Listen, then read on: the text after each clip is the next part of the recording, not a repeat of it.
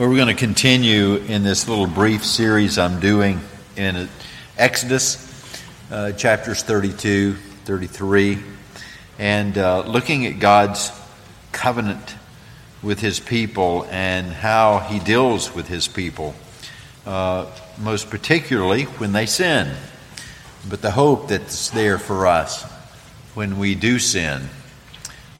These passages serve both should serve both as deterrent to our sin, but also as a reminder to us that sin is not the end. God is in the business of restoring us, forgiving us, and this passage reminds us of that again. What our sin is in actuality, and yet what God does in response to sin. So let's read verses 15 through 35. We looked at the first 14 verses last week. Now we pick up here. Then Moses turned. He's up on the mountain. You remember the context. Moses turned and went down the mountain with 2 tablets of the testimony in his hand. Tablets that were written on both sides. On the front, on the back, they were written. The tablets were the work of God, and the writing was the writing of God, engraved on the tablets. When Joshua heard the noise of the people as they shouted, he said to Moses, "There's a noise of war in the camp." But he said, "It's not the sound of shouting for victory, or the sound of the cry of defeat, but the sound of singing that I hear." And as soon as he came near the camp and saw the calf and the dancing, Moses' anger burned hot, and he threw the tablets out of his hands and broke them at the foot of the mountain. He took the calf that they had made and burned it with fire, and ground it to powder, and scattered it on the water, and made the people of Israel drink it. And Moses said to Aaron, "What did this people do to you that you have brought such a great sin upon them?" And Aaron said, "Let not the anger of my Lord burn hot. You know the people, that they are set on evil. For they said to me, 'Make us gods who shall go before us.' As for this Moses, the man who brought us up out of the land of Egypt, we do not know what has become of him." So I said to them, "Let any who have gold take it off." So they gave it to me, and I threw it into the fire, and out came the calf. And when Moses saw that the people had broken loose, for Aaron had let them break loose to the derision of their enemies, then Moses stood in the gate of the camp and said, "Who is on the Lord's side?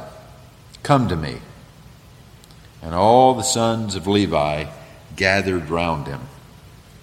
And he said to them, "Thus says the Lord God of Israel, put your sword on your side, each of you, and go to and fro from gate to gate throughout the camp, and each of you kill his brother and his companion and his neighbor."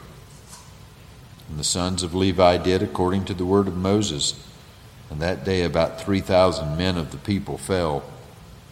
And Moses said, "Today you've been ordained for the service of the Lord, each one at the cost of his son and of his brother, so that he might bestow a blessing upon you this day." The next day Moses said to the people, "You've sinned a great sin, and now I will go up to the Lord. Perhaps I can make atonement for your sin." So Moses returned to the Lord and said, "Alas, this people has sinned a great sin. They've made for themselves gods of gold. But now, if you will forgive their sin, but if not, please blot me out of your book that you have written." But the Lord said to Moses, "Whoever has sinned against me, I will blot out of my book. But now go, lead the people to the place about which I have spoken to you. Behold, my angel shall go before you. Nevertheless, in the day when I will visit their sin upon them." Then the Lord sent a plague on the people because they made the calf, the one that Aaron made. The grass withers and the flower fades, but the word of our God endures forever. Lord, we thank you for your word. This is a sober passage. It's almost comical, and yet it's terribly sobering. It's easy for us to look back, Lord, to passages like this and think we would never do such a thing. And yet, we do. We ask your forgiveness even now before we begin as we look at this. We pray that just for these few moments we might grow in our hatred of sin and our love for you. We might see ourselves in this old covenant church because we look far too much like them far too often. So may we see ourselves and may we hate what we see and turn to the one who is our Savior, even Jesus Christ, and we pray in his name. Amen. Well, last week, in those first 14 verses, we saw very simply two things. We saw the people turn to their idolatry. And we talked about how easy it is for us to make idols. We can make idols of anything, everything. I was reminded this morning by someone that we can even make idols of our memories.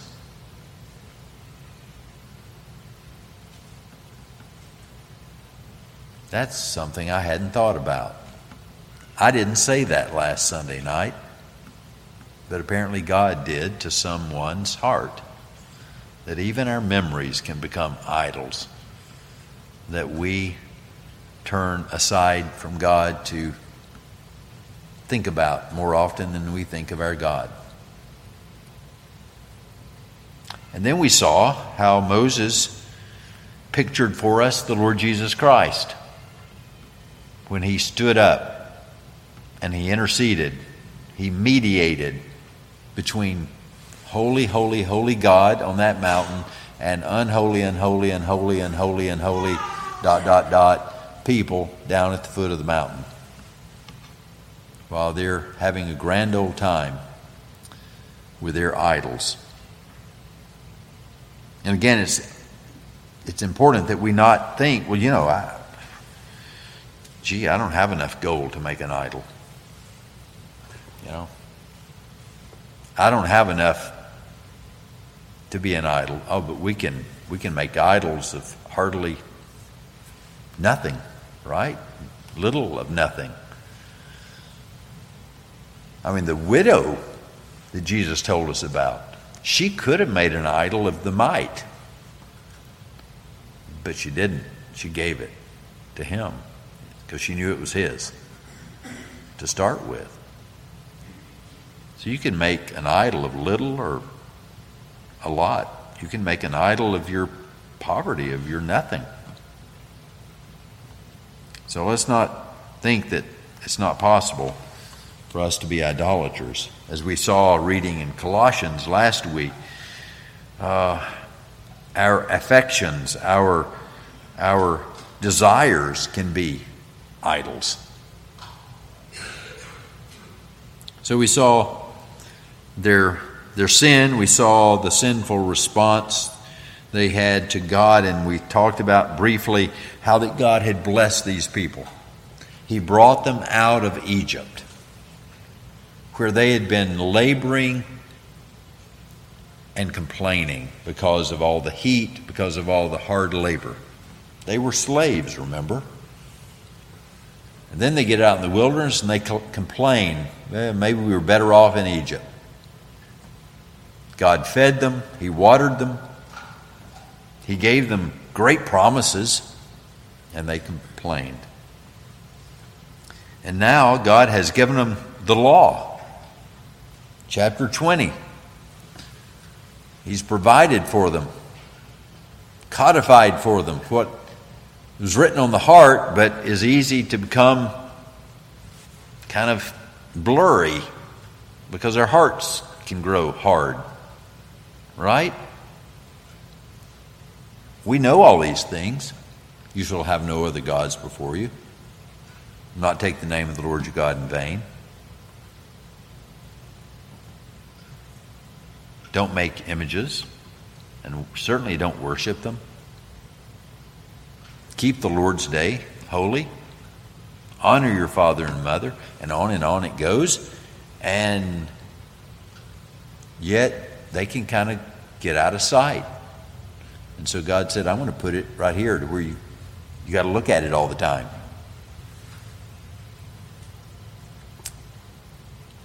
And here they are. They make this idol. The Puritans had a little way of talking about this, and it was called will worship. Will, W-I-L-L. In other words, worshiping that which you will, your preference.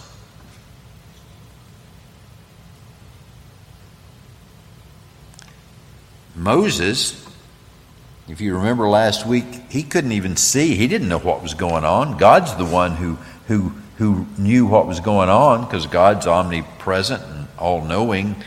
He knew what was going on down there. He could hear, and we're told, he could see it, because he sees all things, though he doesn't have eyes like a man. Moses doesn't know what's going on. God just says they're doing this horrible thing down there, and Moses intercedes. He mediates. Now the scene shifts, and Moses is coming down. Joshua has been waiting for him halfway up the mountain. If you remember, if you go back and read earlier, God specifically said, tell the people, don't come up here. You can take Joshua with you part of the way, but that's it. Because had the people gone up, they'd seen the glory of God, they would have died. God was merciful to them. He was acting out of his love for them to stay down there. And in the midst of him loving them like that, they did what they did. They wanted another God. Well, the title of the sermon's taken right out of the text, as you probably noticed. Verse 26, when Moses gets down there and he says, who's on the Lord's side? And those who responded were the Levites, the sons of Levi. They gathered around him. They said, we're on the Lord's side.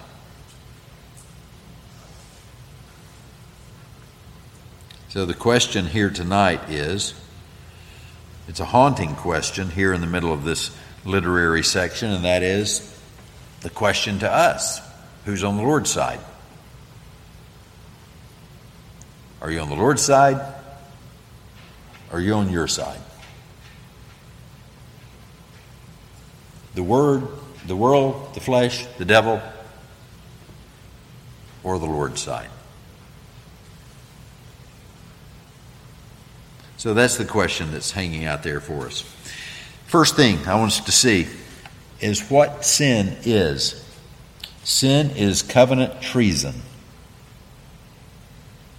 Sin is covenant treason. The people sinned in breaking the first commandment. They wanted a God, but they didn't want the God that Moses was communing with. They wanted a God. They didn't know about this man, Moses, if he'd ever come back down. We want a God. Then they broke the second commandment. They made a God in their image. Then they took the name of the Lord in vain. They said, that's our Lord right there. Remember, we saw that last week. When they say it, the word Lord there,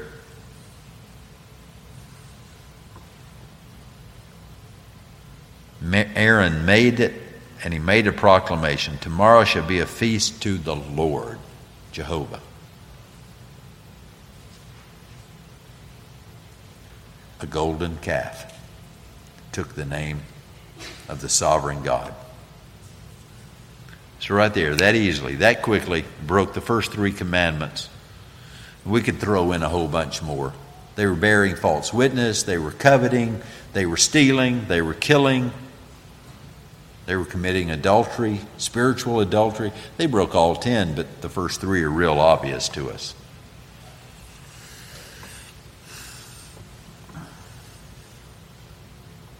They committed covenant treason. And it's seen in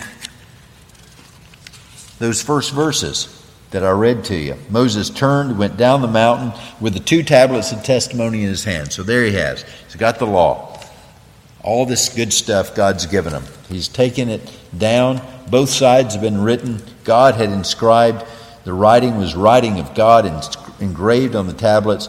When Joshua heard the noise of the people as they shouted, he said to Moses, there's a noise of war in the camp.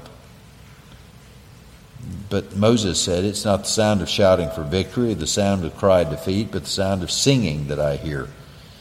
And as soon as he came near the camp and saw the calf and the dancing, Moses' anger burned hot. He threw the tablets out of his hands, broke them at the foot of the mountain. And we're going to stop there for a moment. There's the covenant. The covenant is inscribed. God has put in writing, this is mine. This is what I'm saying. I'm binding myself to you in these words. Moses gets down there, and after he has mediated for them up on the mountain. Now, did you notice something? If we'd read the first 14 verses, it would have been perfectly clear to you. But here's what you read back in those first verses. So Aaron has made the golden calf. And then we see the Lord says to Moses, go down, for your people whom you brought up out of the land of Egypt have corrupted themselves. They've turned aside quickly out of the way that I commanded them. They've made for themselves a golden calf. They've worshipped it, and they've sacrificed to it. And they've said, these are your gods, O Israel. And the Lord said to Moses, I've seen this people, and behold, it's a stiff-necked people. Now, therefore, let me alone, that my wrath may burn hot against them, and I may consume them. Now, Moses, after he's interceded, oh, Lord, please, don't do this. God promises to relent. He goes down, Moses goes down, and he gets down there, and remember, he's mediating. He's the mediator. We're seeing both man and God in Moses. He's the one who's pointing us to Jesus Christ, the mediator, the man Jesus Christ, who mediates between God and man. And what do we see? He comes down, he sees it, and his anger burned hot. All of a sudden, he's thinking God's thoughts, and we don't talk this way, and it's not the best way, but I'm going to say it, and you're going to take it the right way. He felt God's feelings.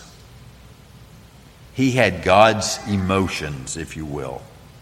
Again, we're speaking anthropomorphically here, because Moses changed his tune on this. God didn't change. God doesn't change. He's never changing. But all of a sudden, Moses had the same response to sin that God had to sin. And his anger burned. Now I want to stop and ask a question. This is a convicting question. And the answer may be even more convicting to you. When we see sin, are we angry about it? I'm talking about righteously angry. Moses was, because he's angry about it like God was. I want to tell you that usually when we see sin, our response is, Whew, I'm glad I'm not the only one that does that. Or, yeah, this world's going to hell in a handbasket. It just seems to get worse. But then that's like the end of our thought. Instead of thinking, oh, that's awful. I'm repulsed by that. That makes me sick to my stomach. How much like that am I? Do I do those things? And am I not even conscious that I'm sinning like that? That's how we should think, instead of just forgiving ourselves and passing right on to the next thing and saying, oh, or maybe we're so righteous that we've deluded ourselves and we act like the Pharisee. Remember, the Pharisee looked at the publican and he said, Lord, I'm glad I'm not like that man. And so we deny that we're capable of sinning.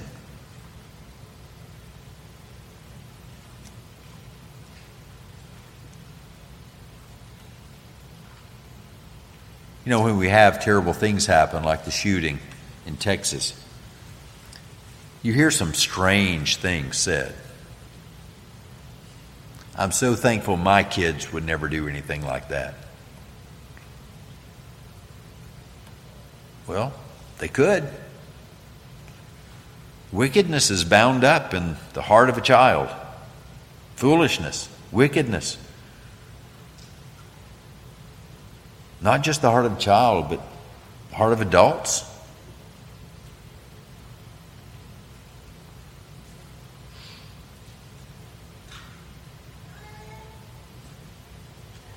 So we look at passages like this and we think, my goodness,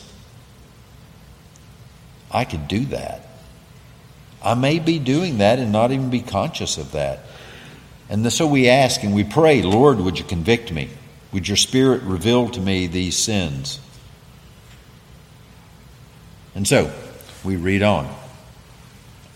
Moses goes down to the foot of the mountain and he's angry, righteous indignation. And what does he do? He threw the tablets out of his hands and broke them at the foot of the mountain.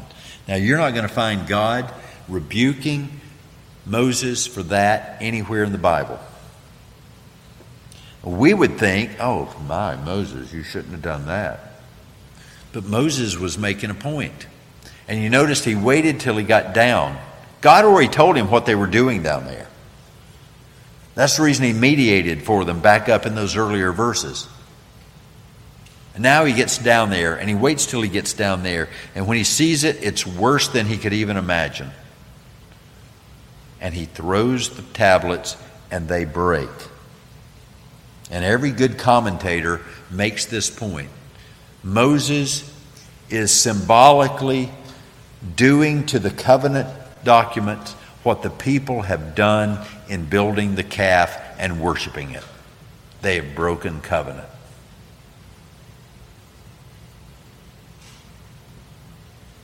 So Moses symbolizes right there before them the breaking of the covenant. They have sinned, and what they have done in sinning is they have broken the covenant with God. They have become covenant breakers.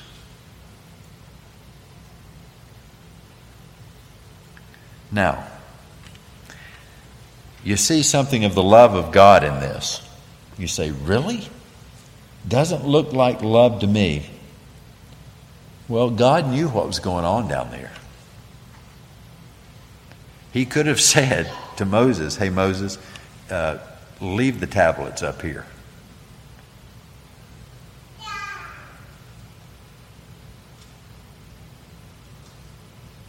Those people don't deserve these tablets. Not right now.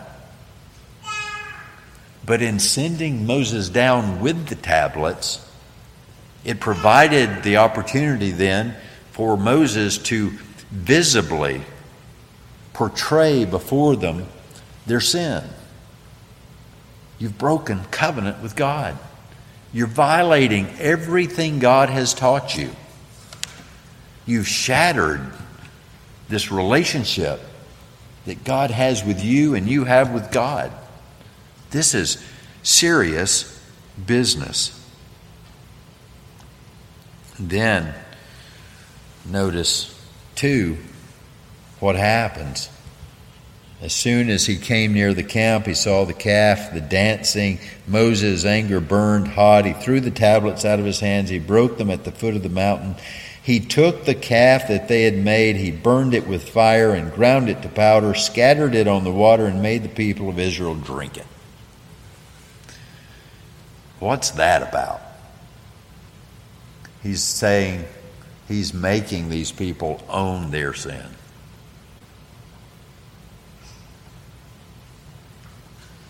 You have to own your own sin. This is who you are. This sin is in you. This is not something external to you. You can't look at that calf and just think, well, that's, No, this is who you are. Just like this, now that you're drinking it, is now in you. That's who you are. That's where that sin came from. It came from down here. No one's to blame but you, because it was in your heart. And now it's going back in.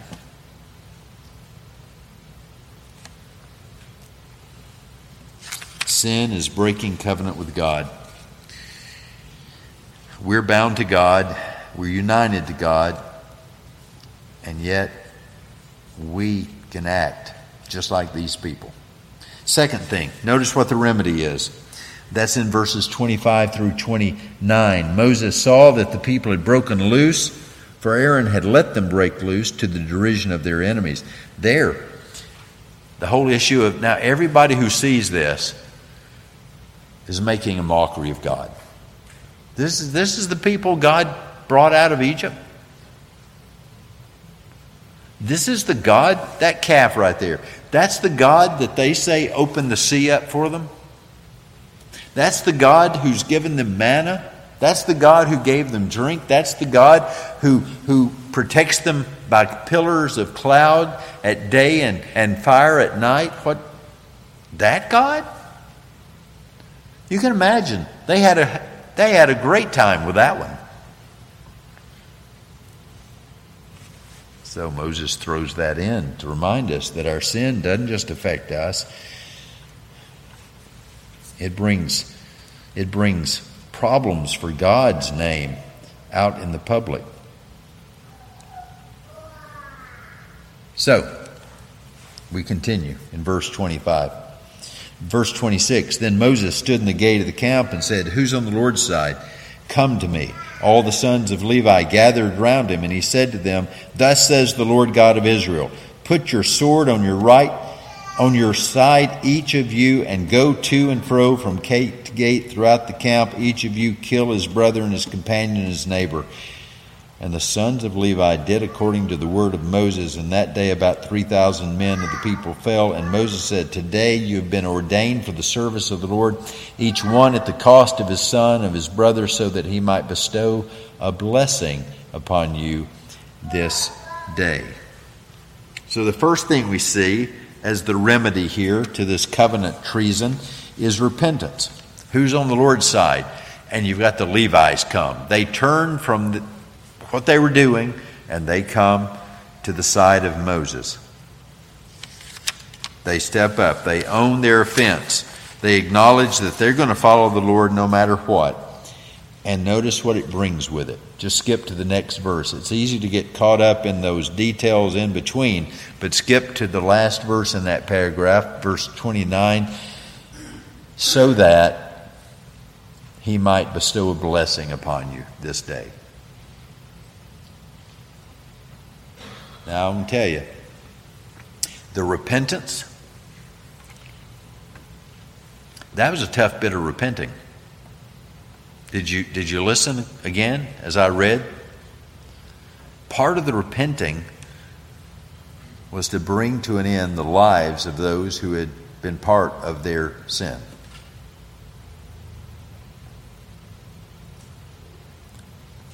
Now The liberal theologians have a heyday with this. What kind of God is that tells men to go? I mean, they were all equally guilty, and those 3,000 men die because God said to do it. And that's the kind of God you want?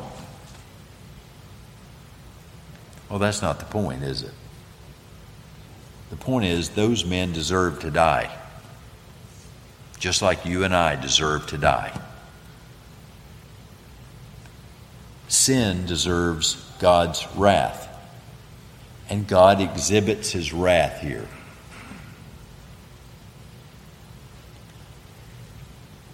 But the remarkable part of this story is not the 3,000 who died, but that he spared the Levites, the sons of Levi. And there were more than 3,000. I was just told the other day, I happen to know what you did one Wednesday night, Bradley, while I was away, and it was to talk about how many millions of people we're talking about here who had been brought out of Egypt and through the sea and were living as nomads out in the wilderness. We're talking about millions. You compare millions to 3,000? You don't have nearly as strong a case as the liberals think they have for such a bad God. The fact is, every single person of those multitudes of millions deserved to die that day, because we don't have any evidence that they weren't all complicit to this.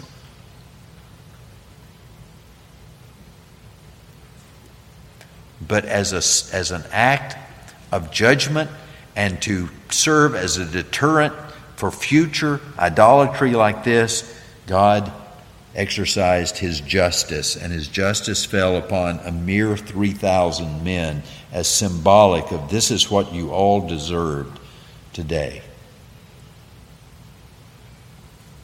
And yet the sons of Levi were blessed because they did the hard work of repentance. Repenting is not easy, folks. Turning from your wicked ways is not easy. And these people did. Being on the Lord's side is not always easy. It's not always popular. It means dealing with sin in your own life and in the life of other people.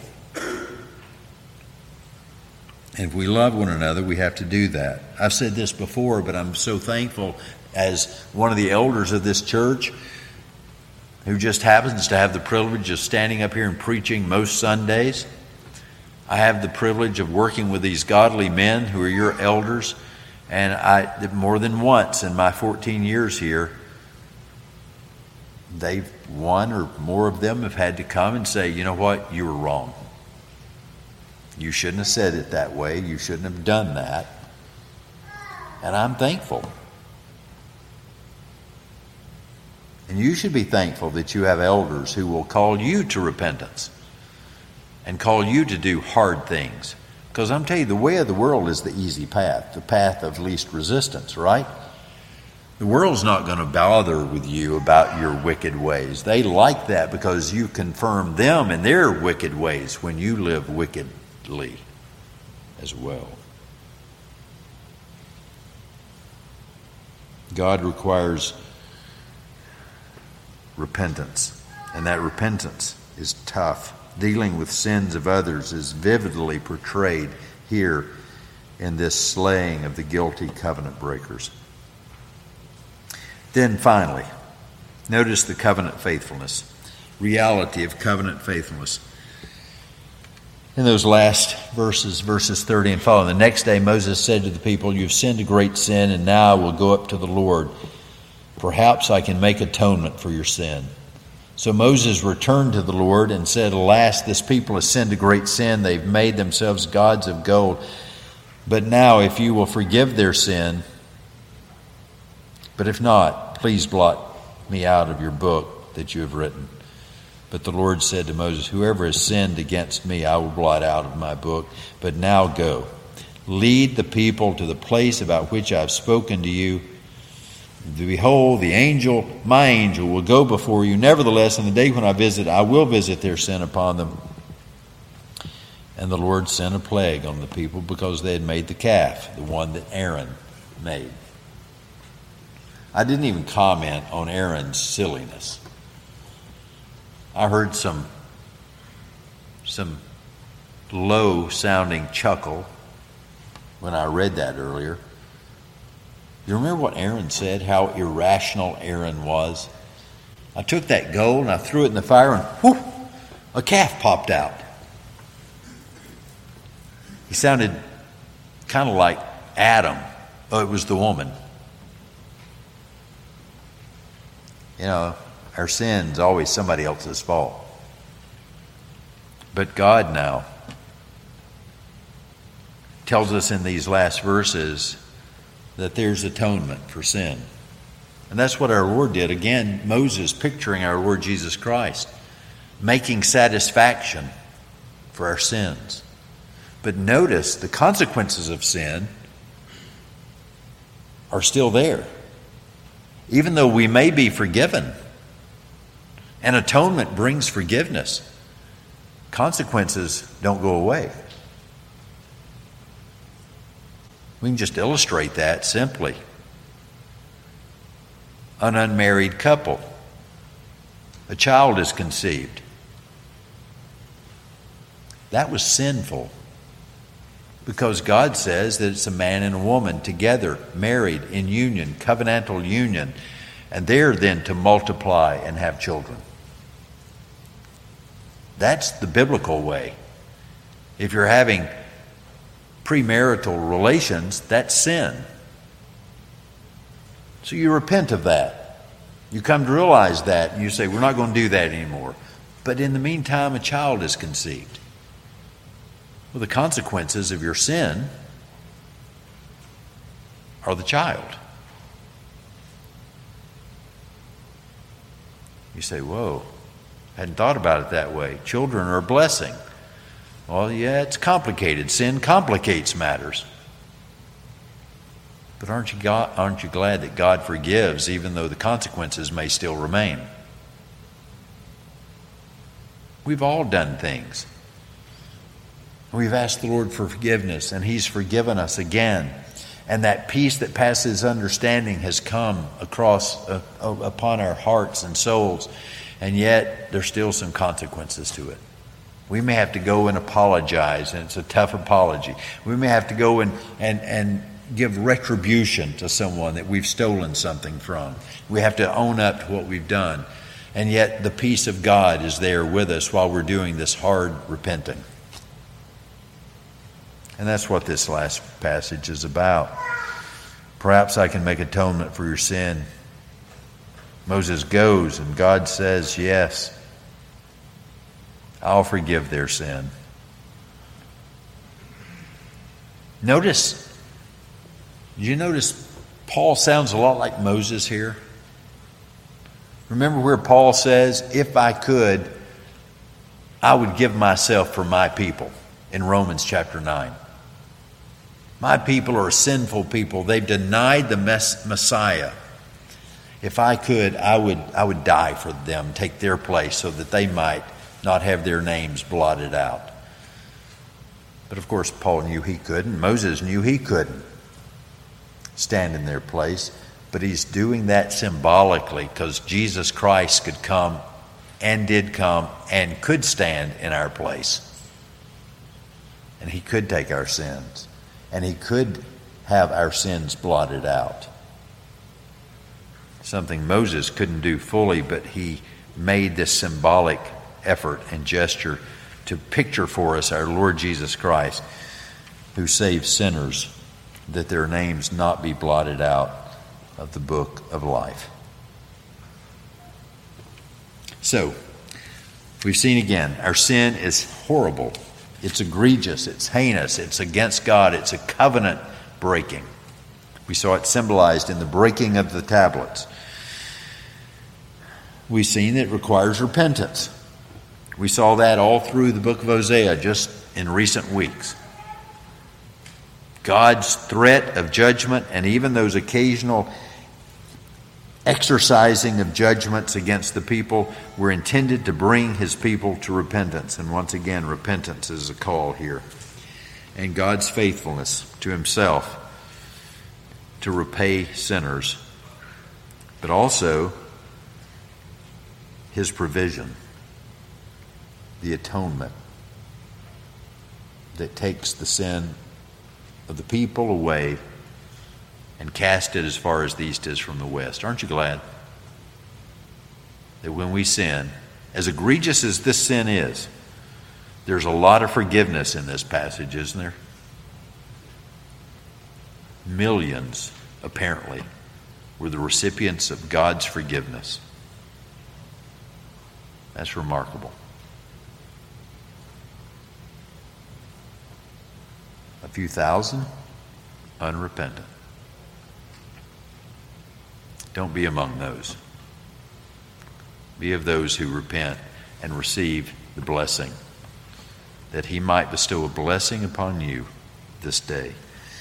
For his glory may that be. Father, thank you, and I ask now that you'd hear our prayer, that we would hate sin, that we'd avoid sin, and that we would taste the wonderful forgiveness that we have in Christ Jesus. We pray this in his name. Amen.